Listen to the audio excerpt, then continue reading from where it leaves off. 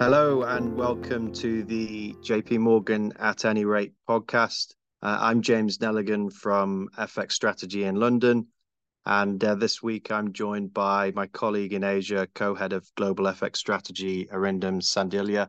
Lots going on in markets clearly, but dollar strength seems to stand out here. And as regular readers will know, we've maintained a bullish dollar stance coming into this year, even as many investors thought that the prospect of Fed easing would weaken the dollar. So, what's new there? Well, there's an increased focus, we think, in markets on the risk of implementation of tariffs. We published on that last year, showing that a 10% tariff would translate to around 4 to 6% dollar strength on a broad basis.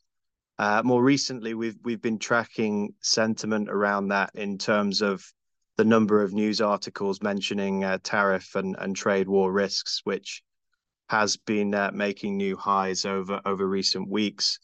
That just makes it harder, we think, for cyclical currencies like the euro to price in any kind of green shoots in growth that might be coming through outside of the US. And our co-head of FX strategy, Mira Chandan, published on that topic yesterday. And in the US this week, you've had US exceptionalism lingering on. We saw, of course, that strong services ISM, but also we're seeing that manifest in relative equity performance with US equities relative to the rest of the world making new all-time highs.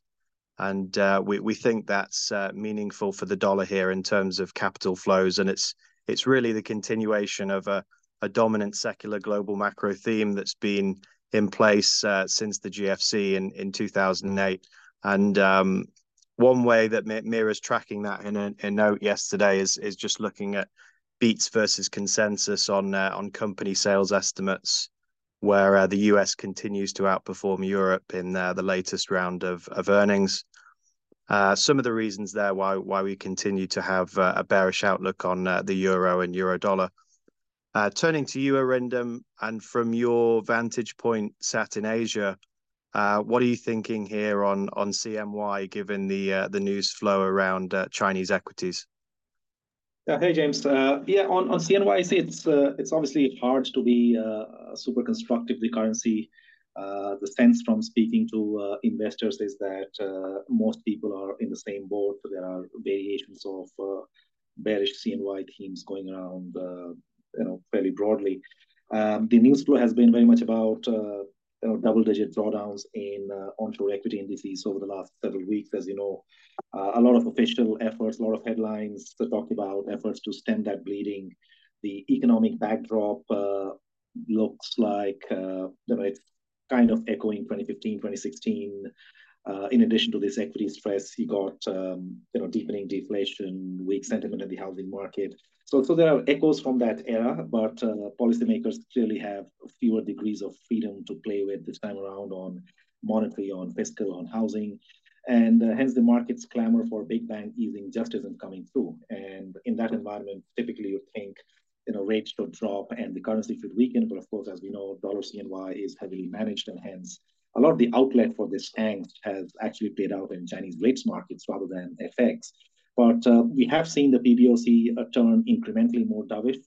Some of their actions, like leaving the policy rate unchanged last month, could have disappointed investors, but at the margin, they did deliver an earlier and greater than expected RRR cut. I think the pressure on them to keep easing will not only remain, but likely continue to grow so long as this is the pattern of news flow. And hence the pressure on CNY from simply an yield differential standpoint, I think is going to sustain, especially against the backdrop of these quote unquote no landing vibes in US data that you mentioned.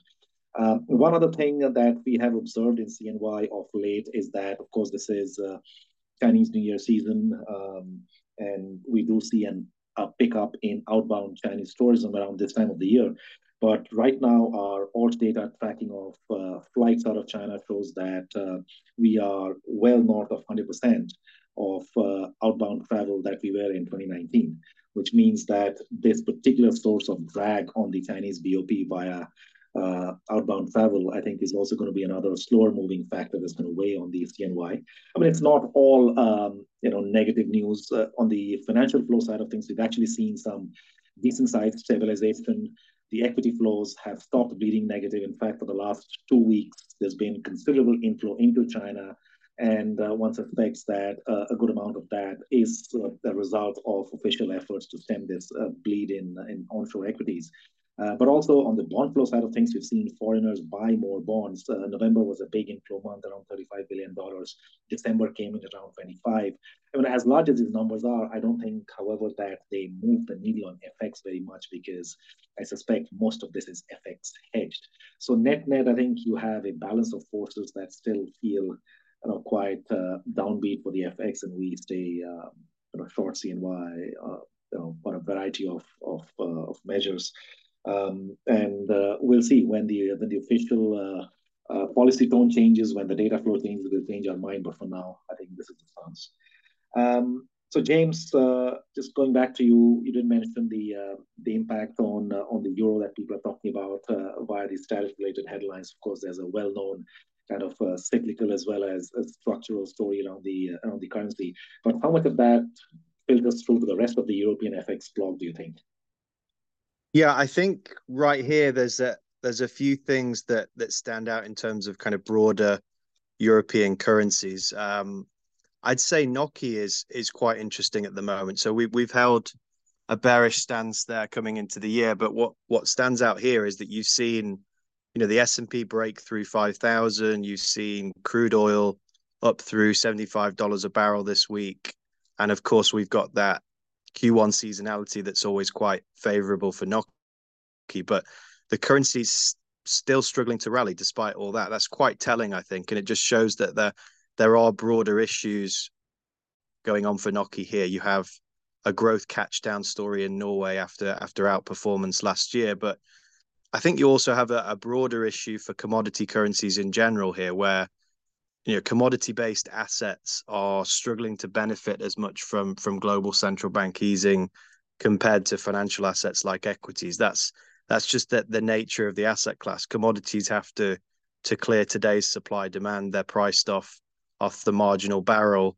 They're not discounting a future cash flow like equities are. And if you look at, say, the CRB commodity index, it's actually made new multi-year lows this week in terms of relative performance against equities. So we think G10 commodity currencies in general are going to struggle here, but we do still see Euro NOK fair value up at 1160 to be fair. So despite all those favorable moves in terms of underlying drivers this week, the pair's still quite cheap to fair value.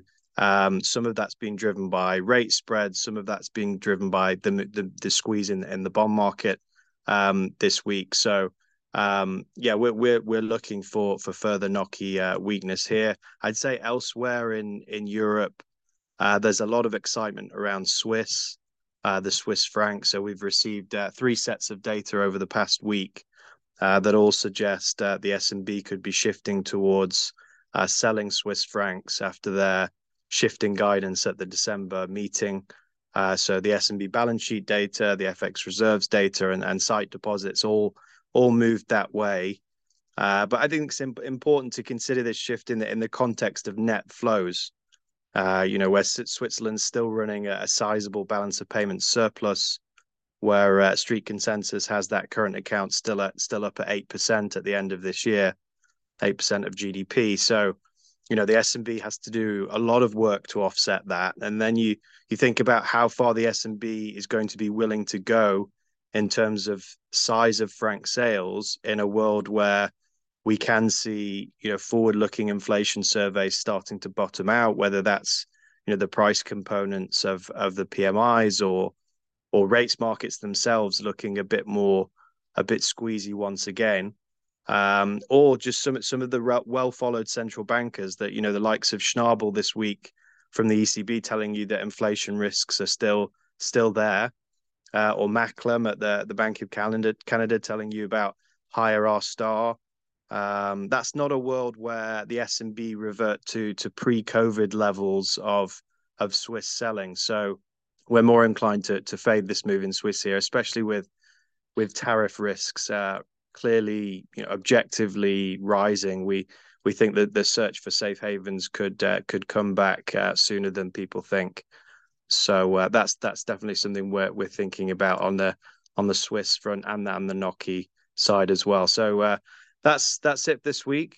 Thanks for listening in. Thanks for joining in. This communication is provided for information purposes only. Please refer to JP Morgan research reports related to its content for more information, including important disclosures. 2024 JP Morgan Chase and Company, all rights reserved. This episode was recorded on February 9th, 2024.